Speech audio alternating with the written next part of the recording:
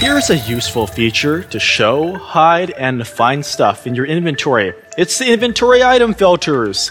Let's go to inventory and then to file menu and show filters. A new window will pop up, and for example, if I were to open my inventory and animations, the icons correlate, they match. So if I want to hide animations, there you go. Unfortunately, I know this has the side effect of opening every single folder, but easy. File menu and close all folders if you want to make it neater again.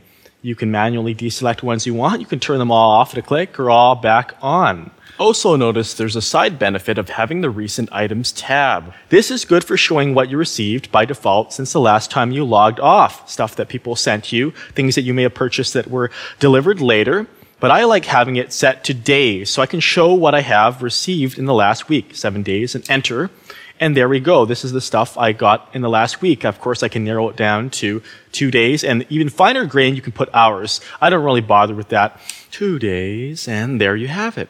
And what you can also do is you can show or hide the folders. This means that folders with no matches will still be shown. They can be very cluttery, but if you want it, it's there as a preference.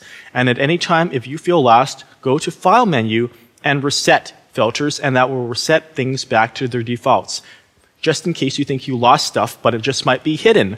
Keep that in mind. Sometimes it's a cause of perceived inventory loss that someone has filters turned off and they can't find things. So set them to all. Remember, show filters. Have fun filtering for your inventory items and managing it in Second Life.